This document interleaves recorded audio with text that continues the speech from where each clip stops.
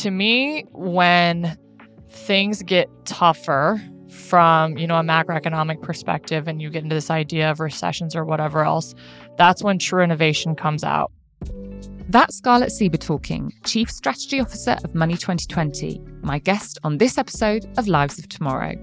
We've seen this time and time again. So in the US, when we had the financial crisis in '08, some of our biggest tech companies were born out of that because, again, going back to the psychology of humans, when things are not good or when things are really good, usually when things are not good, that is when people are a bit more reflective. This is just one of the exciting things Scarlett talks about during this episode, but we'll get back to that later. I'm Carla Buzasi, and I'm the CEO of WGSN, the world's leading consumer insight and trend forecasting company. And I'm really proud to have this conversation with Scarlett.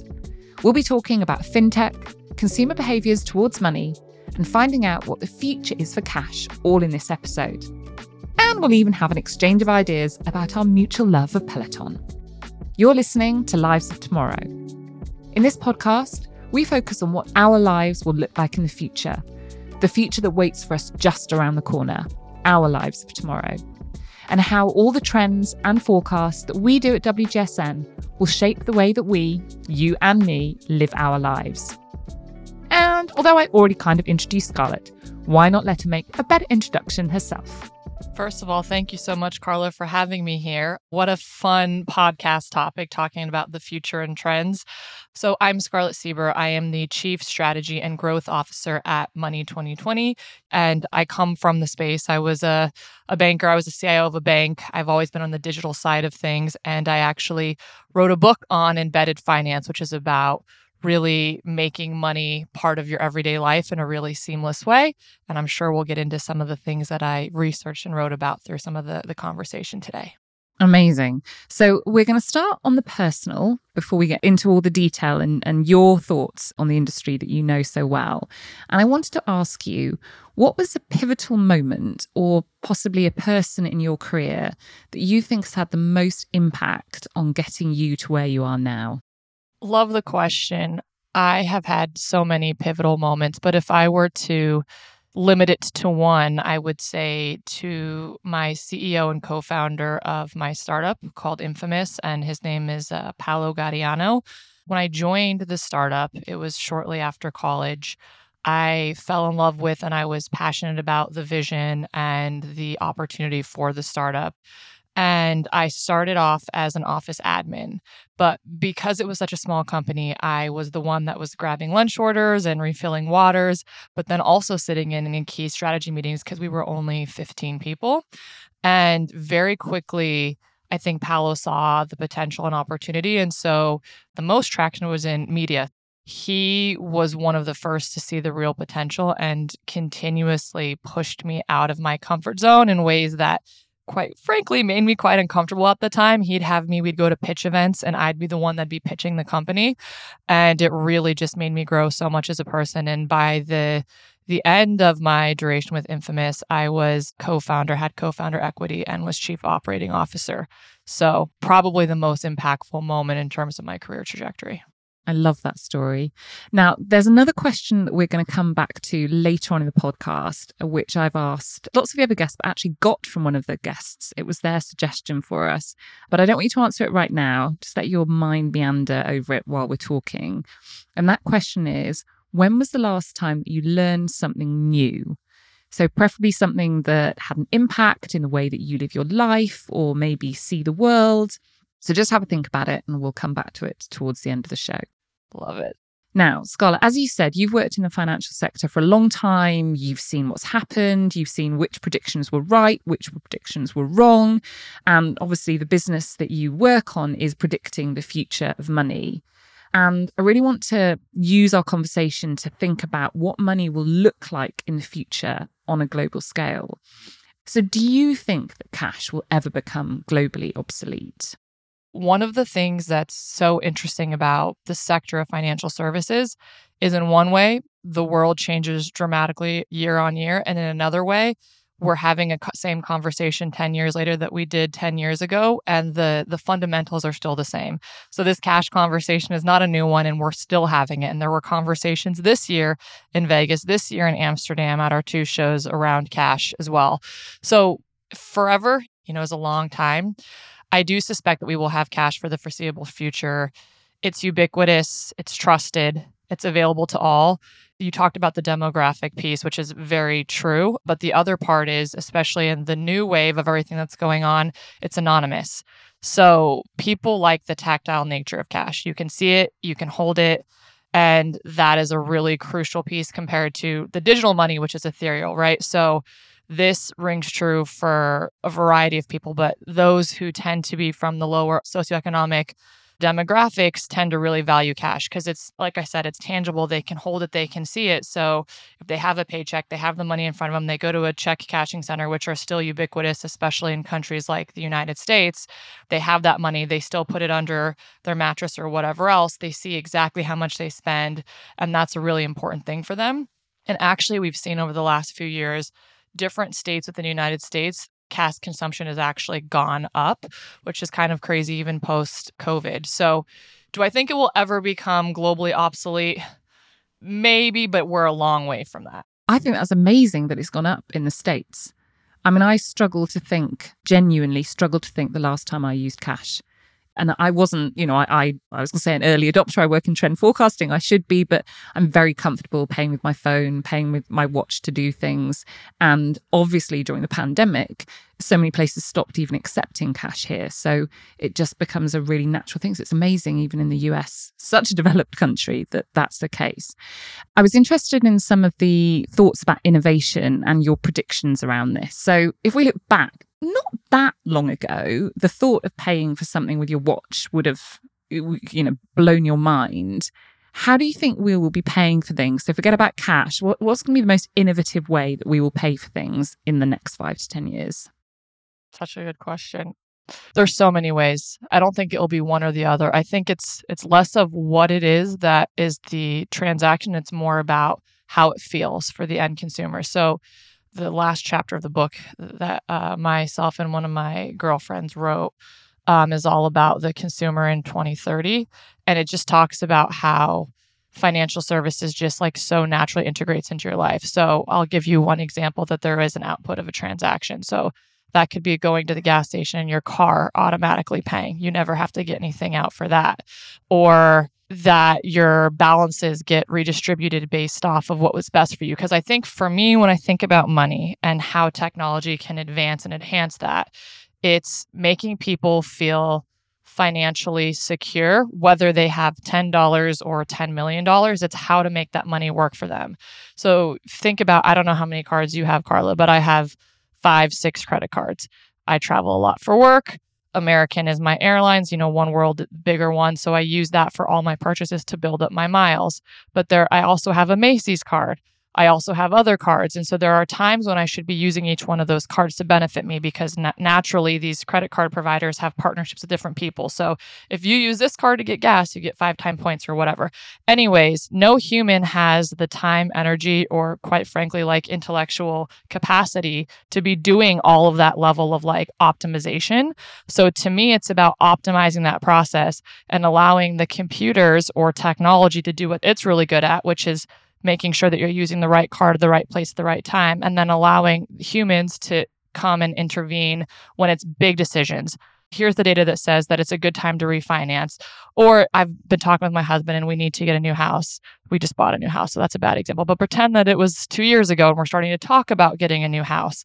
That is a decision that we have to make, that we feel like we need to upgrade our lives or whatever else. But the technology, looking at our finances, can say, here's the best time. If you wait 6 more months, here's what we're predicting from an interest rate perspective. Here's what we're predicting from a market perspective, and houses are going to go down, we think, by 15% or whatever else. So for me, it's much more about how you interact with money versus like what thing you use to make a payment.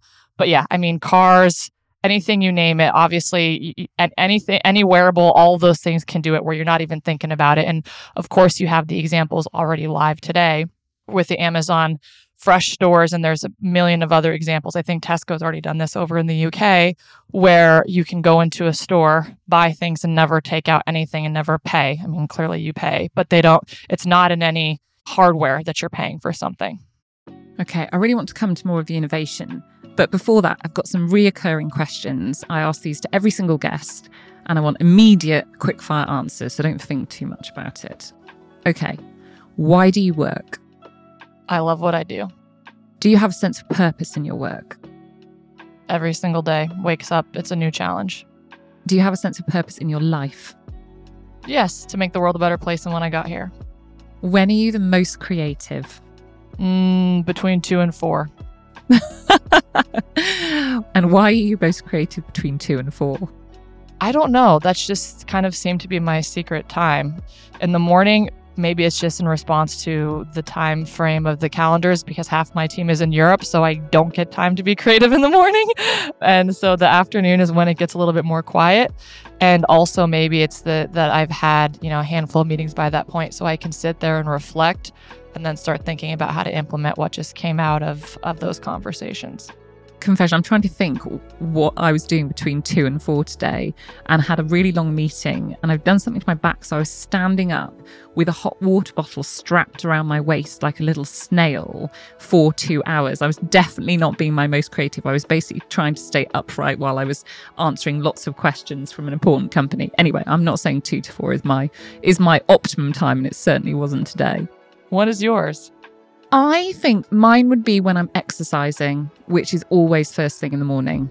I can't exercise later in the day. It's got to be done first thing in the morning. So either running or gym, or I'm quite into Peloton at the moment, although clearly with a bad back and a hot water bottle strapped to me, there's going to be very little exercise this week, sadly.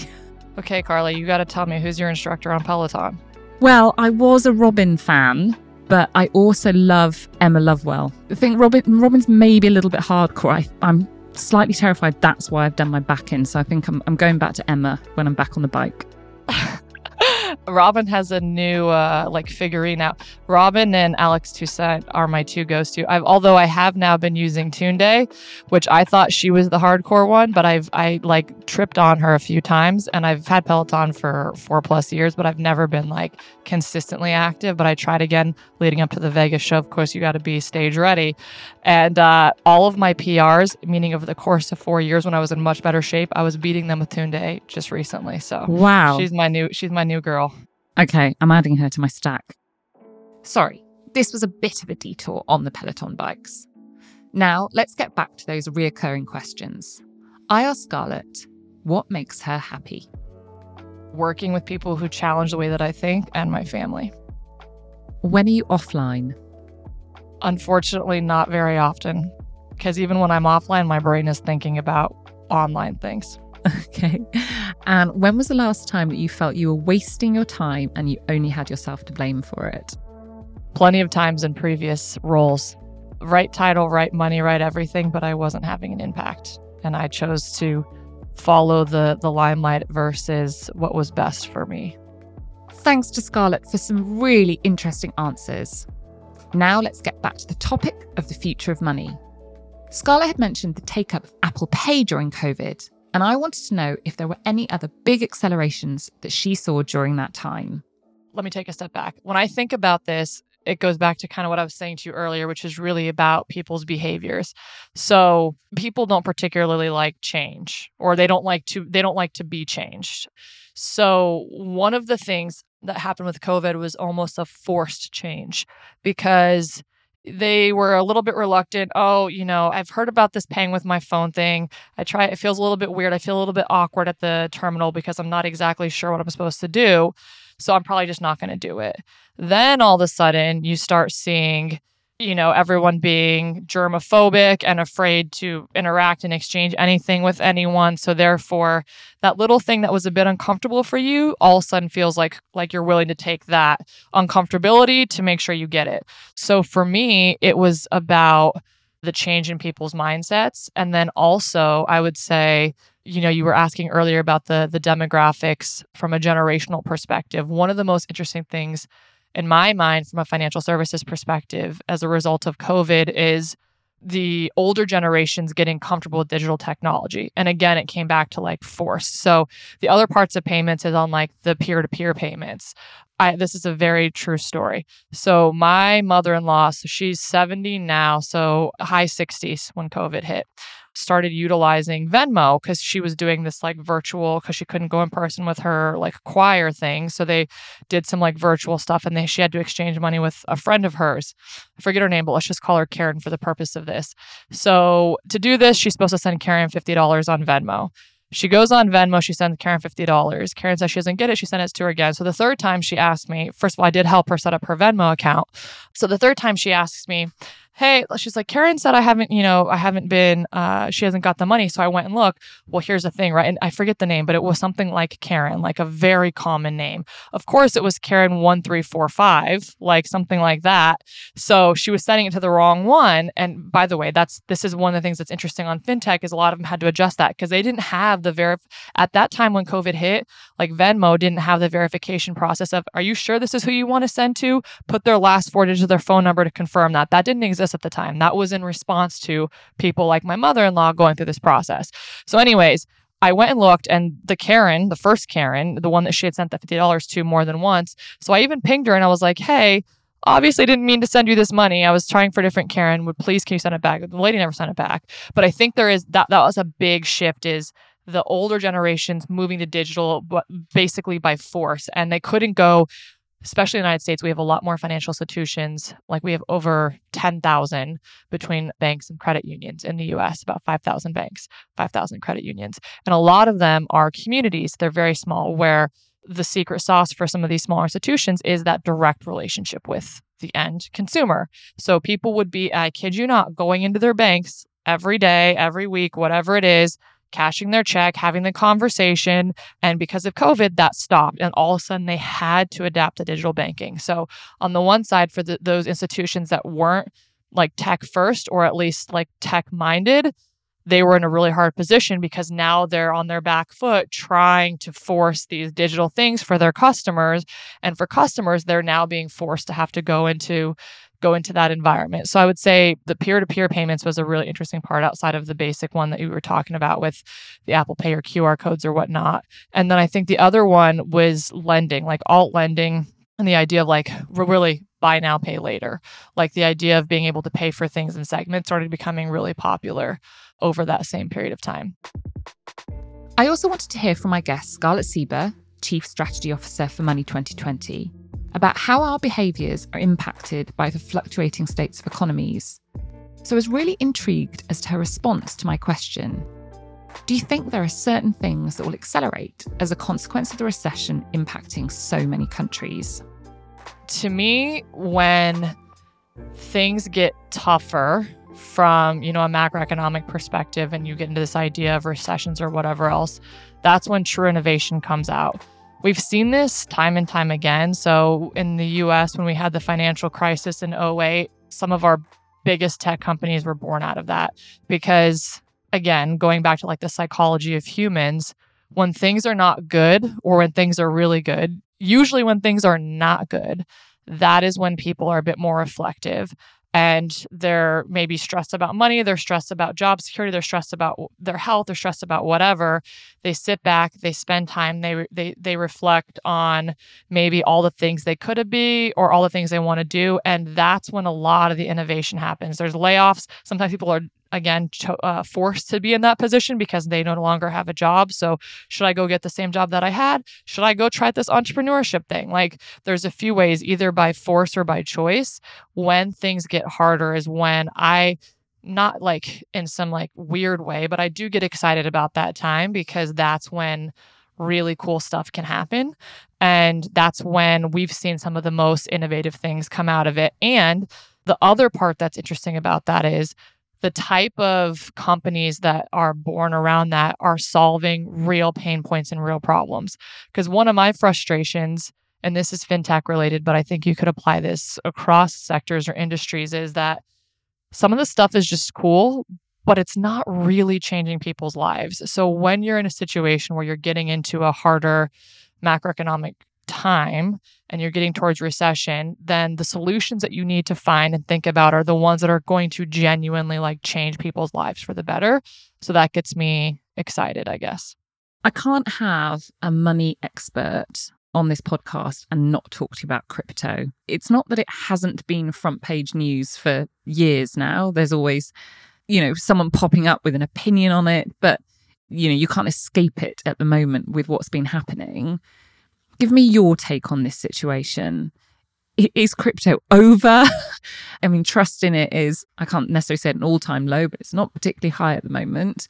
What's your take on this entire world? It's an area that I spend a lot of energy on and sleepless nights on. So to your first question, is crypto over? Absolutely not. I think for me, the idea behind crypto is revolutionary. And if and when it is used in the way that I think it was intended to, it's going to fundamentally change people's lives and help people who have had some more challenging financial situations get in the mix. Like with anything else, there's a lot of bad players, right? So if you think about traditional financial players, there's a lot of fraud, funding of terrorists, whatever else that happened. But we don't say, oh, because this one bank got involved in this, then banking is screwed. Like there are always going to be bad players, regardless of whatever the thing that you're looking at. For me, though, it's more about the underlying technology and blockchain and the ability to actually see a transaction from beginning to end and hopefully starting to bring more transparency to this world and alleviate some of the challenges that we've had in the past. I think there are so many really exciting examples and use cases of this working. Gig economy is obviously a big thing. I'm sure you all have spent a lot of time looking at over the course of the last 10 plus years. It's like the idea of what blockchain can do for creators and really owning the IP in a way and having this ledger that actually shows you that you own this from beginning to end is really powerful. So it's a hard thing. Do I think that we have a long way to go for crypto? Yes. But am I pro the technology? Yes. And hopefully we have more. A lot of it has to do with lack of awareness and education. And even myself, I've tried to spend a lot of time getting accustomed and comfortable with these topics. And it does feel a little bit like a cool guys club that either you're in or you're out. And like the language that's used, there's a bunch of terminology. When you first walk in, you feel like you're really, out of it. And if you don't have the eyes, diamond shining on Twitter, then you're not one of the cool people. So I think there's a lot of cultural stuff that needs to shift before this becomes like more actionable in a way that is mainstream. But we're getting there. And it is interesting to see too, even at Money 2020 over the years, the number of women and people who would you face value you wouldn't expect to be like into crypto or experts in crypto getting more and more excited about it. So I definitely am a believer in the potential in the future. But am I disappointed in what we have going on right now? Of course. And like I said, though, these bad actors are going to be in anything. So crypto is just the one that's front and center right now. But by no means does that mean that there is not still a ton of potential for the future. I think what's kind of sad within this is that people who were nervous about it or scared about it, scared maybe because of that lack of knowledge, and it felt like something that was out of reach and it felt very complicated, and what you read now is all negative. And therefore, again, I think it's been set back as a consequence. But like you, I mean, the underlying technology, the concept of blockchain and what that can do for so many industries, I think is amazing. But I do think that education piece, and education is a kind of boring word in this, but making people feel like this is something that's going to give them more control rather than less control, that's where we will shift and maybe see the take-up increase again. But, it's not inherent in the big financial institutions and the big money markets for this to work, right? So they're rubbing their hands with glee at the moment. Yeah, and I think part of it too is, like you said, education is probably the boring part, but the most important part in the sense of it's like anything else. There's plenty of other, not that I'm saying that crypto is this, but there's plenty of other alternative assets that people could start investing in. Some of these robo-advisors have, invest in a soccer team, invest in a farm, whatever else. But I think it's like with anything else, especially if it's something that you're uncomfortable with or you don't have like a deep knowledge in yet, it's not even if you're oh yeah, give us your money and we're going to change your life. Like, I think it's about testing and learning. So you would only ever, as you're getting started and getting comfortable, you're only investing, for lack of a better word, what you're not worried about not getting back. It's just like going to it's not just like, but for the psychological comfort, it's like going to a casino. I'm putting this money in, hoping I make more, but there's a chance I'll walk out with nothing. And I think if that's like the shift of mindset of, hey, for this to be successful for me, I need to get really comfortable with the in and outs and all the different gas fees and what that, like, there's so much that comes with that, but you can start small. And I think that's part of it is you see the messages. And again, there are bad players who sit here and say, this is going to change your life and you're going to become a millionaire. And then people go and, because they don't know better, go and invest money that they really shouldn't be investing in anything like that, that's their long-term safety plan. So it's definitely a tricky one. We've started very small in this family. My husband's got a small amount of Bitcoin, but myself and 3 stepsons, we invested a few tens of pounds in Dogecoin because they're very into dogs and we don't have a real dog. So that's us dipping our toe in, which has caused quite a lot of hilarity. And then I read something about the fact that you could only buy Elon Musk's fragrance using Dogecoin. I don't know whether that was actually true or not, but that's our extent so far. But we're starting them young in this household. That's great. There's another one, Joe Rogan. I forget his dog's name now, but they have a currency for his dog as well. So something about the pet-friendly ones on here. On the Lives of Tomorrow podcast, our aim is to educate and entertain. We want to feed your curiosities, whatever they may be. So together, the plan is to keep learning and exchanging ideas. So with this in mind, I like to ask each of my guests this question. When did you last learn something new that has an impact on the way you live your life? Oh, since you've asked that, that's been on the back of my mind. This is going to probably be a cheesy answer, but it's the first one that comes to my mind because you're thinking about impact. Since becoming a mom, I have a 2.5-year-old. I learned something new all the time from my son. And how has it had an impact on my life? I'm a very ambitious, competitive, used to winning type of personality. And my son humbles and challenges me on those things every day. So as soon as I think that I figured something out, his bedtime routine, his eating, whatever it is, he's like, haha, curveball, mom, that's not what I'm into anymore. Sorry, that's not how we're doing it.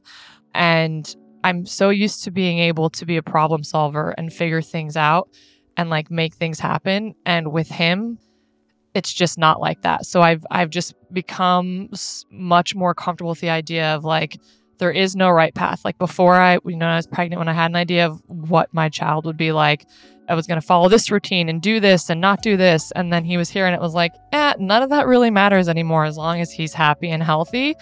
And so for me, he has taught me to be present in the moment because as you asked some of those earlier questions, I genuinely love my job. I'm obsessed with it to the point that work-life balance isn't always great. So when I'm with him, I turn my phone off. I have 2 phones intentionally. I put my work phone separate. So when I'm with him, my time is intentional. And then also he's taught me to be patient. And I'm still not fully patient. I'm terrible at patience. But has taught me to be more patient through things and to understand like not everything has to be what you expect it to be. And it's been a really fun and humbling journey so far. I don't think that was a cheesy answer at all. I think that was really sort of heartfelt, quite thought-provoking as well. So, look, Scarlett, thank you so much. I do find this topic endlessly fascinating because everyone in the world informs so much. We utilize money in whatever format every single day. The technology behind it and how it's evolving is really fascinating and tends to move other industries as well. So thank you so much for your insight. It's been a really great session and thank you for joining the podcast. Well, thank you for having me, Carla. And as you said, like for me, there's kind of 2 subjects that are somewhat taboo, like health and wealth. And both, money is a huge part of that. And having open dialogues and conversations around it is really step 1 in normalizing some of this stuff. And I personally want to see more and more women in the space. And I think I would just encourage anyone who's listening. There are so many ways to get into this that are not the traditional path. I mean, you don't have to be an accountant and be excited about banking to want to be in fintech. And it's really about changing people's lives for the better. So super excited about where we're going from here. And that's it for now. Thank you so much to Scarlett Sieber, Chief Strategy Officer of Money 2020, for talking about our lives of tomorrow with me. do let me know what you think about this podcast and the direction that you want it to be going in. You could write to me on lives@wgsn.com to give me your input. And do stay tuned for a new episode, which will be out shortly, about how we live our lives of tomorrow. I'm Carla Buzasi, CEO of WGSN, and I'll see you next time.